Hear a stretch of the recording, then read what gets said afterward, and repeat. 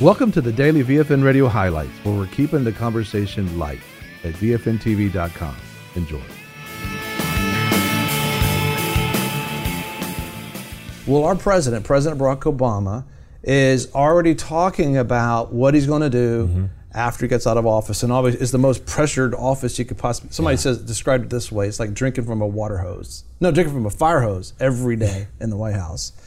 And so obviously he's aged a bit. Everybody ages. The amount of decisions he has to make in one day. In one day. Yeah. But the whole thing about it, historically, that as we talked about in the program, that Hillary Clinton and President Barack Obama were both organizers. They both were mentored in some way in a personal relationship with Hillary Clinton, with Saul Alinsky, who wrote the book Rules for Radicals. And the argument, based on my understanding, between Hillary Clinton's thesis and what she thought when she was debating with Saul Alinsky, was she thought you can organize things from the inside of power. And he said, no, you have to organize it from the outside of power. Right.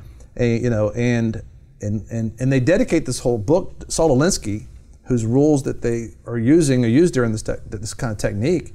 They dedicate that book to the first one that used these rules. And the first one that used these rules, according to Saul Alinsky, and of course it's biblically correct, is Lucifer. Yeah. And who basically got a kingdom of his own, is what Saul Alinsky says. It's kind of scary. And so Marshall Gantz, I think about Marshall Gantz before we read this Rolling Stones article of the president's interview, is that Marshall Gantz was part of his campaign to get him into office, and they tried the theory of organizing from the inside. Yeah, Hillary Clinton's theory. And we have her thesis available to you. You can read it, and her concept, even personal letters we have that she wrote back and forth. It's all about the fight. It's all about the fight. And she tried to organize from within. We have to understand, it's not going to stop. You're looking at organize, and that's what he's talking about in this article. But Marshall Gantz was part of organizing, and we're looking at the narrative. It's so important when you're beginning to lead the people or to do something. You got to watch for the narrative. Does it line up? Is it correct? Because what we're going to find out in this particular interview with Rolling Stones magazine, the president's going, we got to work on our narrative. We got to tell our story better. Well, let's go back and look at Marshall Gantz, what he said about organizers. Listen to what he talks about, that they just got to keep that narrative going. We have the whole interview for you. It'll be available. It's Bill Moyer interview, but one clip of that, he talks about you got to be schizoid. A well-integrated schizoid. A well-integrated schizoid, because it's about manipulating and moving people. And it's like, let's just stop manipulating each other. Let's just love each other and begin to live within our Constitution. Acknowledge that it's a Judeo-Christian nation, and Christians. I'm telling you, the government gets blessed, and when we do what God tells us to do, blessings come in store. But let's go look at Marshall Gantz. Marshall Gantz, what he says about organizing before we look at the brand new interview with the Rolling Stones magazine.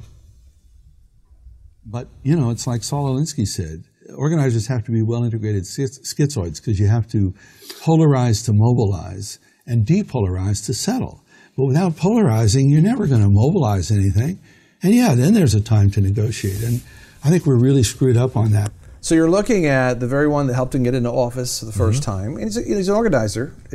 Obviously, if you, I don't know, what would you sell, like a Coke? You sell pop or Coke, and you meet another pop or soda dealer. It's common that you're in the same market. Right. Well, it's not odd that Marshall Gantz would be with President Barack Obama before he's president as an organizer, because an organizer is not wrong. It all depends on why you're organizing, what your motive is. Yeah, and we have a whole series called Organizers of the Day versus Organizers of the Night. Right, and Jesus is our organizer for the light, and we're called to live according to His ways. But the enemy's always trying to organize in men's way. They always have some sort of utopia type thing going on. And for some reason, it always ends up with Christians being killed, the wisdom being killed, and camps and ovens and trains, and it's not good. But let's look at this interview. This is an interview with Rolling Stones magazine, and just going right in. Let's just dive into this thing, because what is our president's plan once he leaves the White House? Well, they asked the president, he said, how did the Democrats miss the white working class in such great numbers, who clearly had these big economic issues? They have lost their jobs in industrial states. And President Obama had said that it's not quite that simple, because this is not simply an economic issue. This is a cultural issue and a communications issue. It's true that a lot of manufacturing jobs has left or transformed itself because of automation. But during the course of the president's presidency, they added manufacturing jobs at historic rates. And think about it. In Michigan, actually, they have what is actually true, though. It says, is that whatever policy prescriptions that we've been proposing don't reach are not heard by the folks of these communities, and what they do here is Obama or Hillary are trying to take away their guns, or they disrespect you. One of the challenges that we've been talking about now is the way social media and the internet have changed what people receive as news. He was just talking to his political director, David Simas. He was looking at his Facebook page and some links from high school friends of his, some of whom were now passing crazy stuff about the president, or about, Obama has banned the Pledge of Allegiance. I think it is really important for us as progressives set aside the Democratic Party as an institution, but just anybody who wants to see a more progressive America, to think about how we are operating on the ground and showing up everywhere and fighting for the support of folks and giving them a concrete sense of what it is that we think will make their lives better. Well, it's always important to understand that people believe what they believe. Mm-hmm. If you discredit them by saying, well, that's just crazy, you're not going to ever get anywhere with it. The truth is, progressives, people that think that government should be in control of everything, mm-hmm. that you need to redistribute everything equally, they really believe that. It's been proven wrong over and over again in history. And anytime we make government God, it ends up wrong. We have to understand, if a man doesn't know God, if a woman doesn't know God, they're going to go that way. They think it makes sense. They're trying, to move from that point. And I thought the very interesting thing in that article, the first part of it is one of the challenges that we've been talking about, the president's talking about, is social media and the internet. And he's talking about crazy ideas. Mm-hmm. But right now, you could take your television remote, if you want to raise your blood pressure, and you could turn it from VFNtv and go to secular news, and they're just outright lying. Not all the time, not everything's is a lie, but you think the whole world's over when you listen to the president-elect and what's taking place on their network. But when you flip over to VFNtv, or you flip over to a conservative broadcast about the president-elect, they're going, this is the most effective presidential cabinet in the history of America. And then you flip over to it's not the internet, it's actually broadcast television. So the thing the president is talking about, the internet, thank God for the internet. Thank God that people can actually exercise their First Amendment rights, because it is that where people spoke up. That free speech, they can speak what they believe. And you heard Hillary Clinton just speak recently about fake news. It's like, what have you been watching? ABC News or NBC News or CNBC or CNN or they're just outright just saying things, and it's just like they I don't know. It's just this is prophetically what was been said. It said that that the anchors are going to fall out of their seats.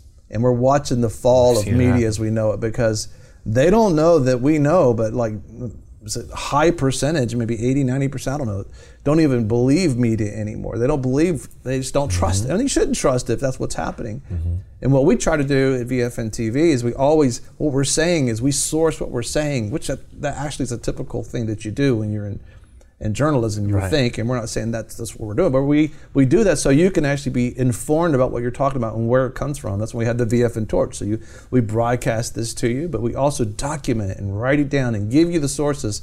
So when you go have a conversation with somebody, you can show them. They're talking about crazy things that doesn't even make sense. You can say, well, here is the facts. And they're talking about the internet. That's freedom of speech. Historically, it was newspapers. But now it's the internet. Yeah. This younger generation, they don't even know what a newspaper really is if it's paper. They can't relate to that. And that highlights it itself. We've never had a generation like the one now. In one moment, you can find out what's going on across the world. That when you look at the amount of information that we encounter in one day, you look at our grandparents, and they did not have that information maybe in their entire lifetime. And it's just like now you have all of this at one moment.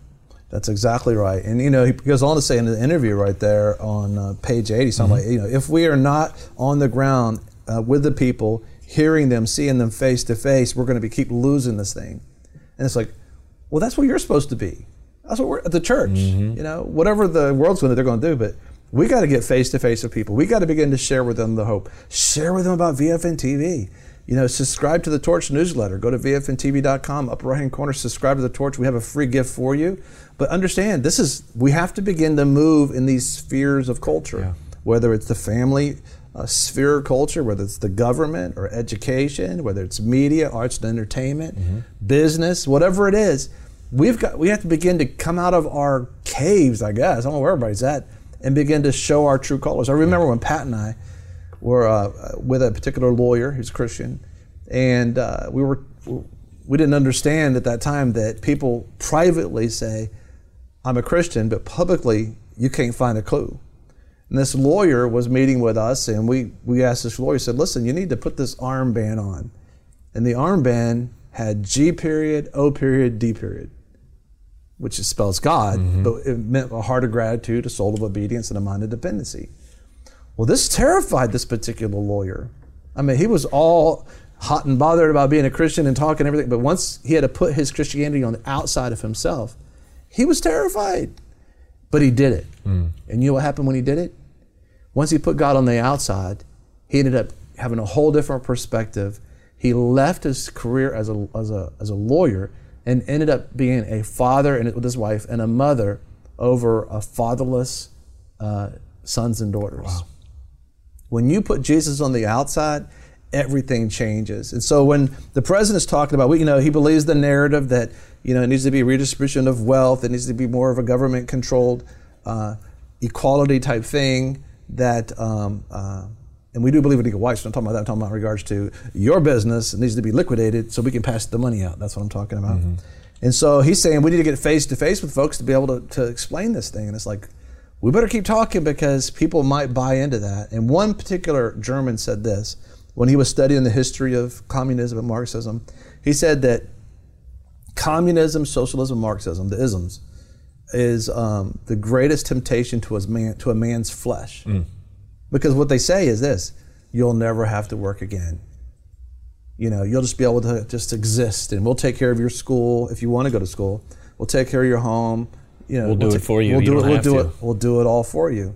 And if we don't understand how things work, that's not God's way of doing things, then you buy into that. Hard work is a part of life. That's right. That's exactly it. And facing that in your culture, when you face that in your culture and you're raising your kids, for example, in this environment, and they're hearing that all day long from the education sphere of culture because it needs to be switched back to what it was. You come home and you talk to your kids and they're saying, Mom, we need to be a socialist, but they're saying the behaviors and expecting the things of communism, while the parents is going like, you're going to get a job. You're not just going to school to go to school. Right. There's a reason why you're going to school.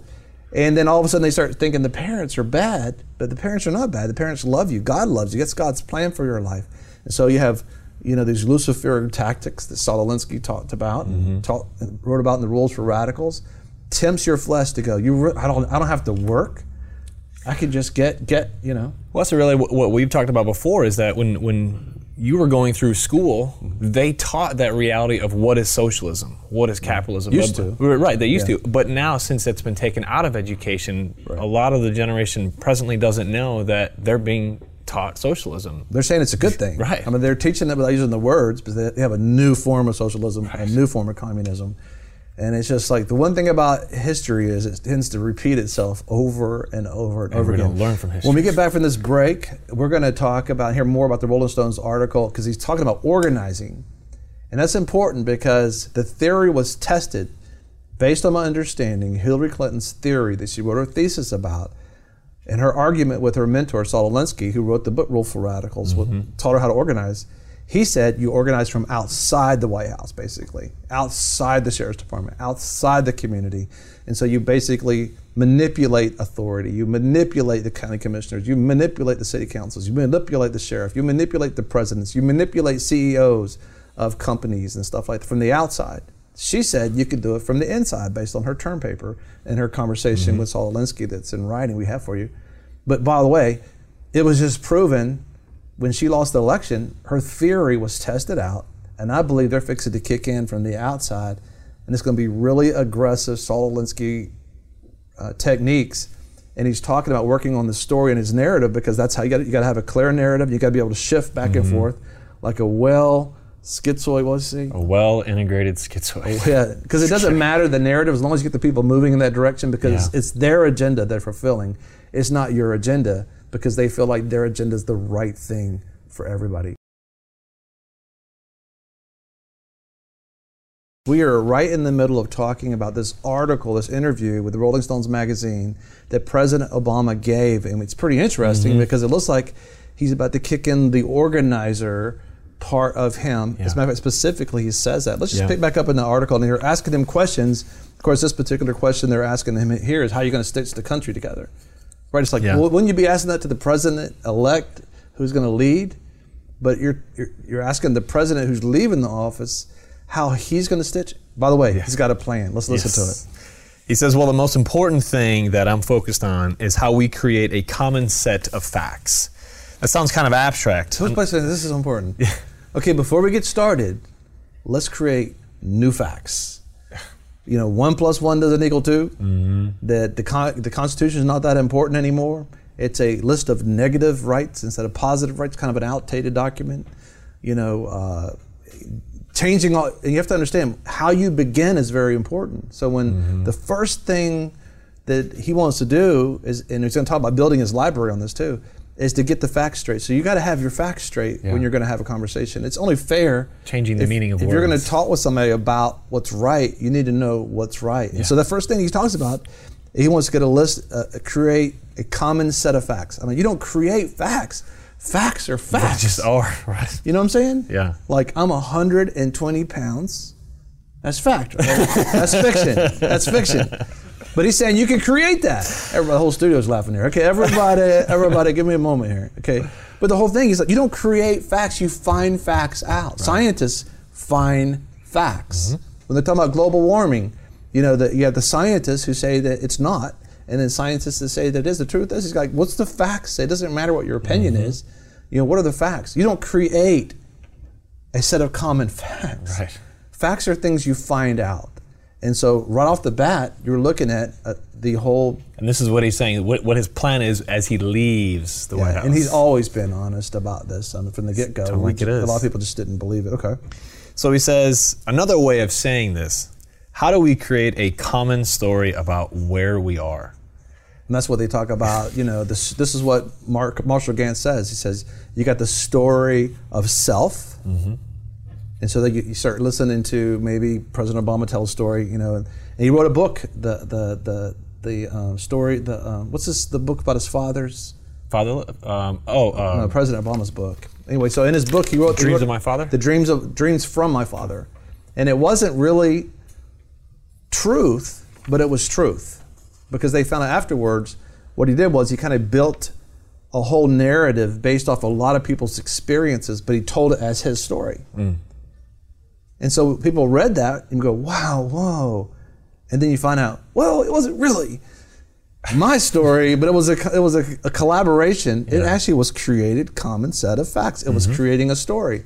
And it really touched your heart because if you put everybody together in the world, all that's going to be true. But it's not necessarily your story that's going on. But that's what he's talking about doing right here, And he continues to say, the biggest challenge that I think that we have right now in terms of this divide is that the country receives information from completely different sources. Like VFNtv, right?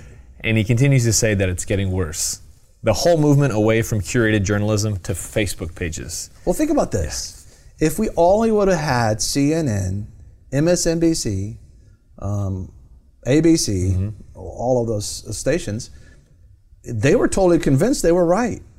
They even called up President-elect Donald Trump's daughter and told her about the exit polls, and she calls her father up and says, Dad, we're not going to do this. We're not going to win this thing. They were wrong. And they just lied the whole time. It's so dangerous. Lying is so dangerous, is you can tell a lie so long. And that's part of the rules for radicals. Part of the rules for radicals, one of the rules is if you tell a lie long enough, it becomes truth. People believe it. People believe it. And the whole thing is, it's truth or not truth. It's either fact or not fact. You don't create facts. But Dreams from My Father was a created story from a lot of different peoples. This is the quote, a paraphrase quote, and it put together and it kind of told it as my story. But it didn't come out till later on that's actually what happened. So you're seeing that take place right here.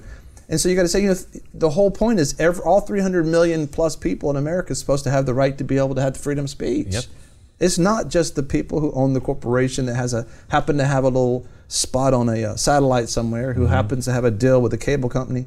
They can broadcast their perspective of society and think. It's everybody. Remember, we're going to talk about what the definition of the word press is, so we can understand. You are press when you go out and you begin to share your thoughts and your ideas. So what's the rest of the article? So we're about Facebook here. Right. So, and there was some pretty horrific things said on Facebook. I'm surprised what some Christians say, and it's embarrassing. But they have the right to say those things, and he's saying Facebook.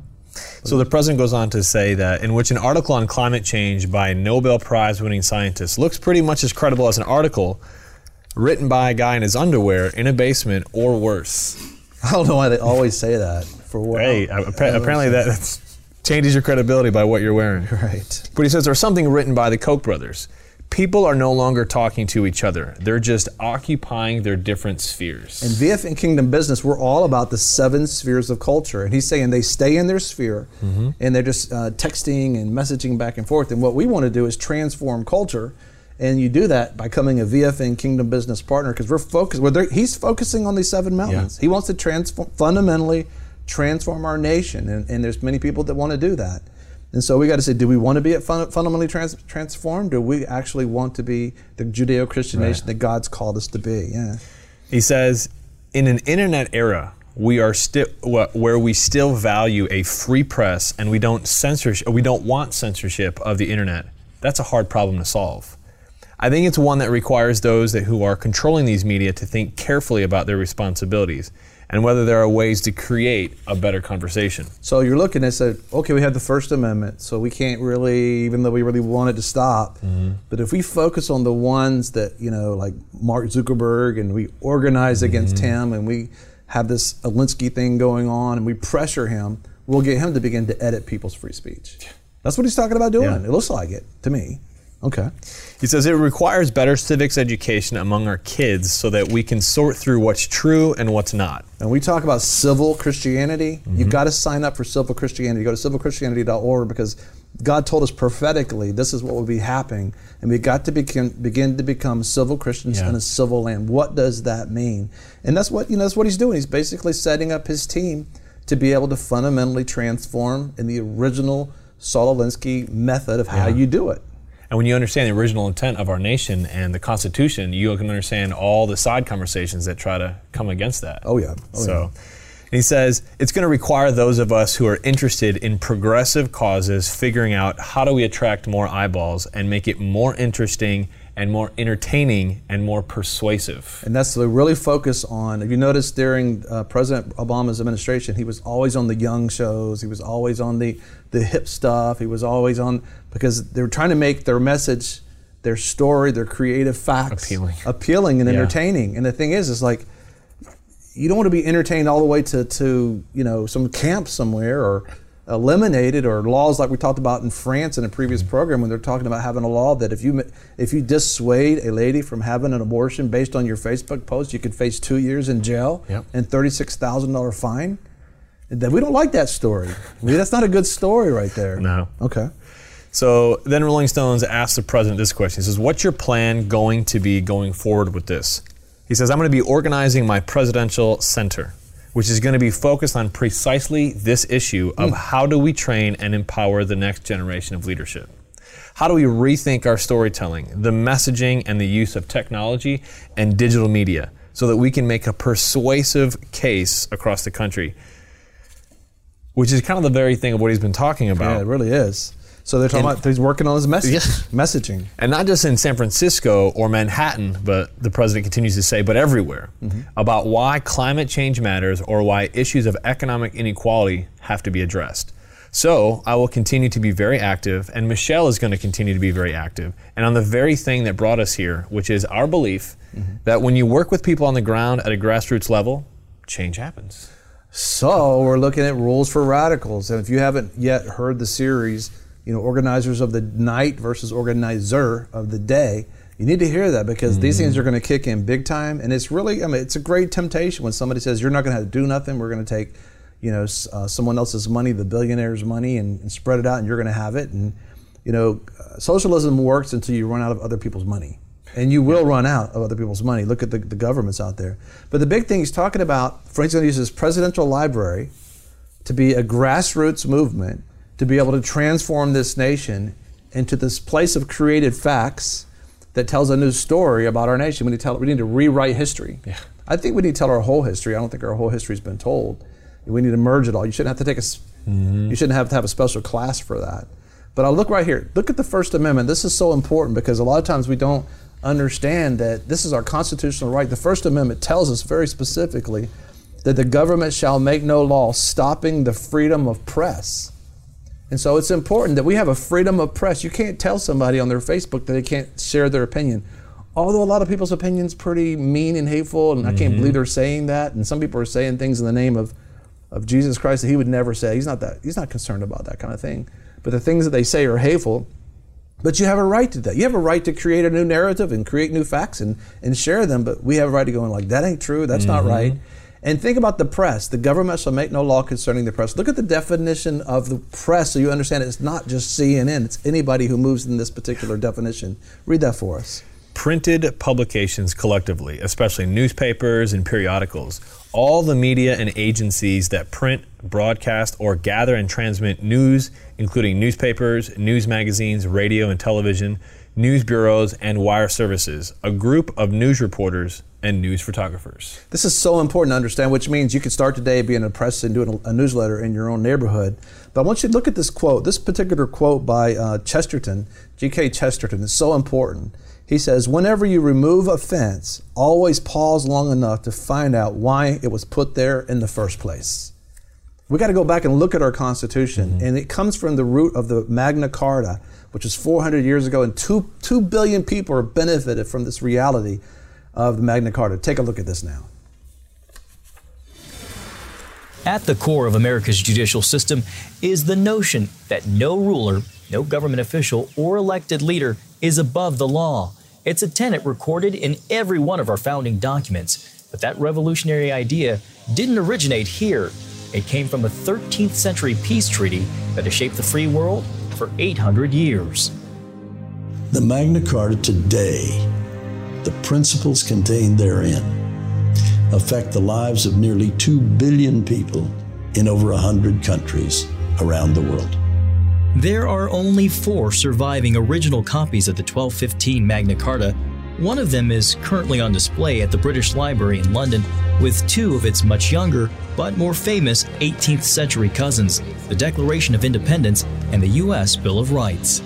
In the Declaration of Independence, you have America standing up to a tyrannical king, but people are ironically looking back to Magna Carta, which is, of course, a document granted originally by an English king. You describe it as Britain's greatest or most important export. 8 of the 10 in the Bill of Rights, the first 10 amendments to the Constitution of the United States, are straight from Magna Carta. Magna Carta, Latin for Great Charter, was drawn up at a time when the divine right of kings and the feudal system was the law of the land, whereby a monarch's right to rule was not bound by any earthly authority, but came directly from Almighty God. There was only one lawmaker, the king. And that meant life or death. It meant imprisonment. It meant all sorts of penalties that could be whimsical. And in King John's case, it was whimsical. He abused his power to such a degree that he became one of the most loathed and reviled rulers in English history. Crowned at Westminster Abbey in 1199, he inherited the throne from his brother, Richard the Lionhearted. Unlike his brother, John was inept, greedy, corrupt, and showed mercy to no one.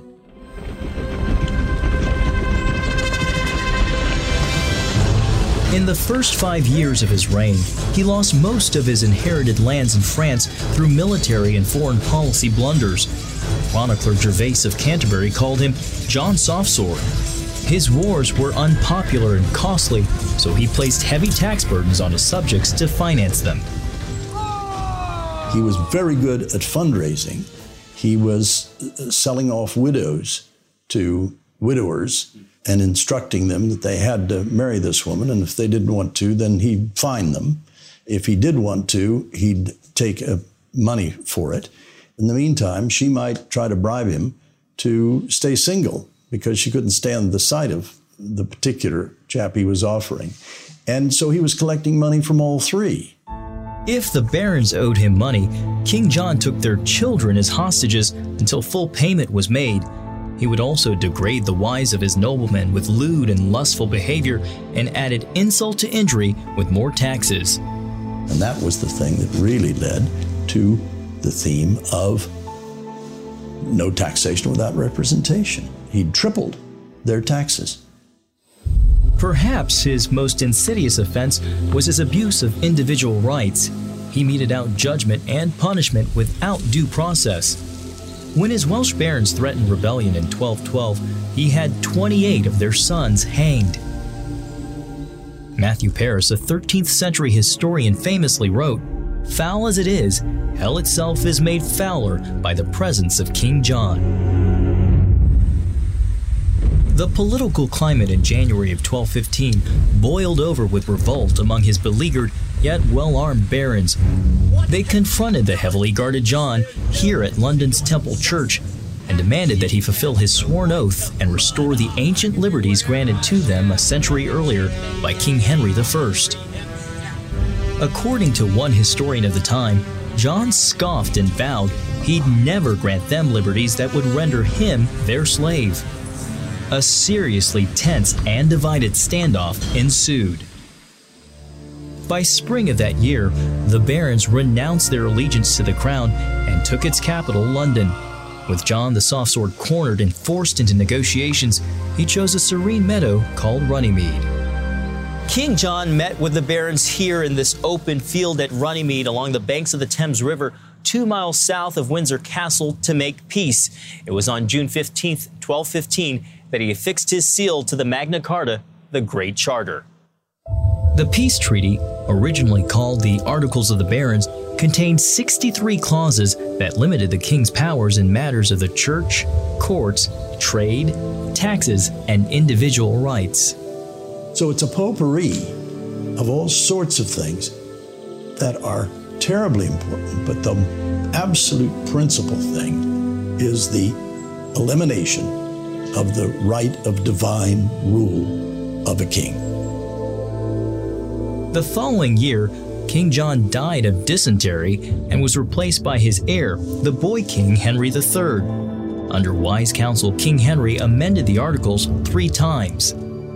It was freely issued by the new king, Henry III, so it was free from the charge that it had been issued under duress at the field of Runnymede. But I think the most important thing about Magna Carta, sort of holistically, is that it established the importance of the principle of the rule of law. Magna Carta influenced centuries of English law and laid the groundwork for establishing individual rights. There's women's rights, actually, in the Magna Carta, a privilege of a widow not to be forced to marry without her consent, a women's rights. Same thing with children. There were children's rights in it.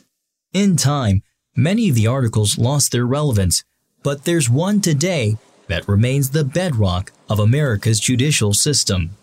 The key clause, which is buried in the middle of Magna Carta, it's not given any particular prominence in the document itself, but guaranteeing access to justice and the right to a fair trial.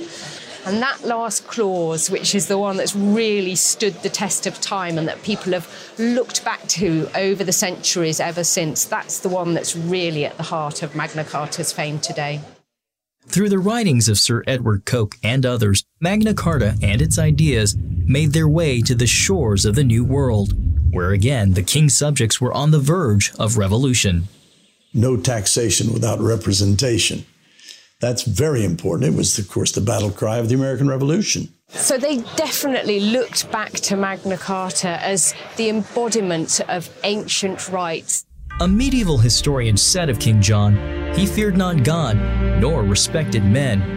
It was, however, out of his abuses that Magna Carta emerged and over time became the cornerstone of liberty, law, and democracy. I think it's amazing in this 800th anniversary year just how much national and international interest and excitement has been generated around the Magna Carta, and how it's moved from being a medieval peace treaty into one of the most famous and iconic documents in the world. For CBN, this is John Jessup reporting in London on the 800th anniversary of the Magna Carta. Remember this. When you remove a fence, always pause long enough to find out why it was put there in the first place. When you look at the evil rulers that happened, the reason why the Magna Carta came about, and why the Constitution came about, when people want to rewrite it and create new facts and these things that are happening, right, you have to remember that it's that constitutional right that gives you the rights to operate as a free citizen in America. I want to pray with you. We're going to a close right now, and you can find out more at VFNtv.com on that. Father God, we love you. We thank you, Father God, for all those that have gone before us that labored so intently, Father God, to be able to lay down something as plain and clear as the U.S. Constitution, Father God. We pray, Lord, that you would give us the grace to keep it, to know it, to maintain it, and to uphold it, God. And all the enemies of the U.S. Constitution, foreign and domestic, that you would take your angels and remove them from this nation, God, and from Washington, D.C. and anywhere else, Father God. That we'd have leaders that would protect our constitutional rights. And Lord, we ask you right now, Father God, that you would end abortion, send revival, send a third great awakening, we pray. In Jesus' name, God bless and Merry Christmas to you.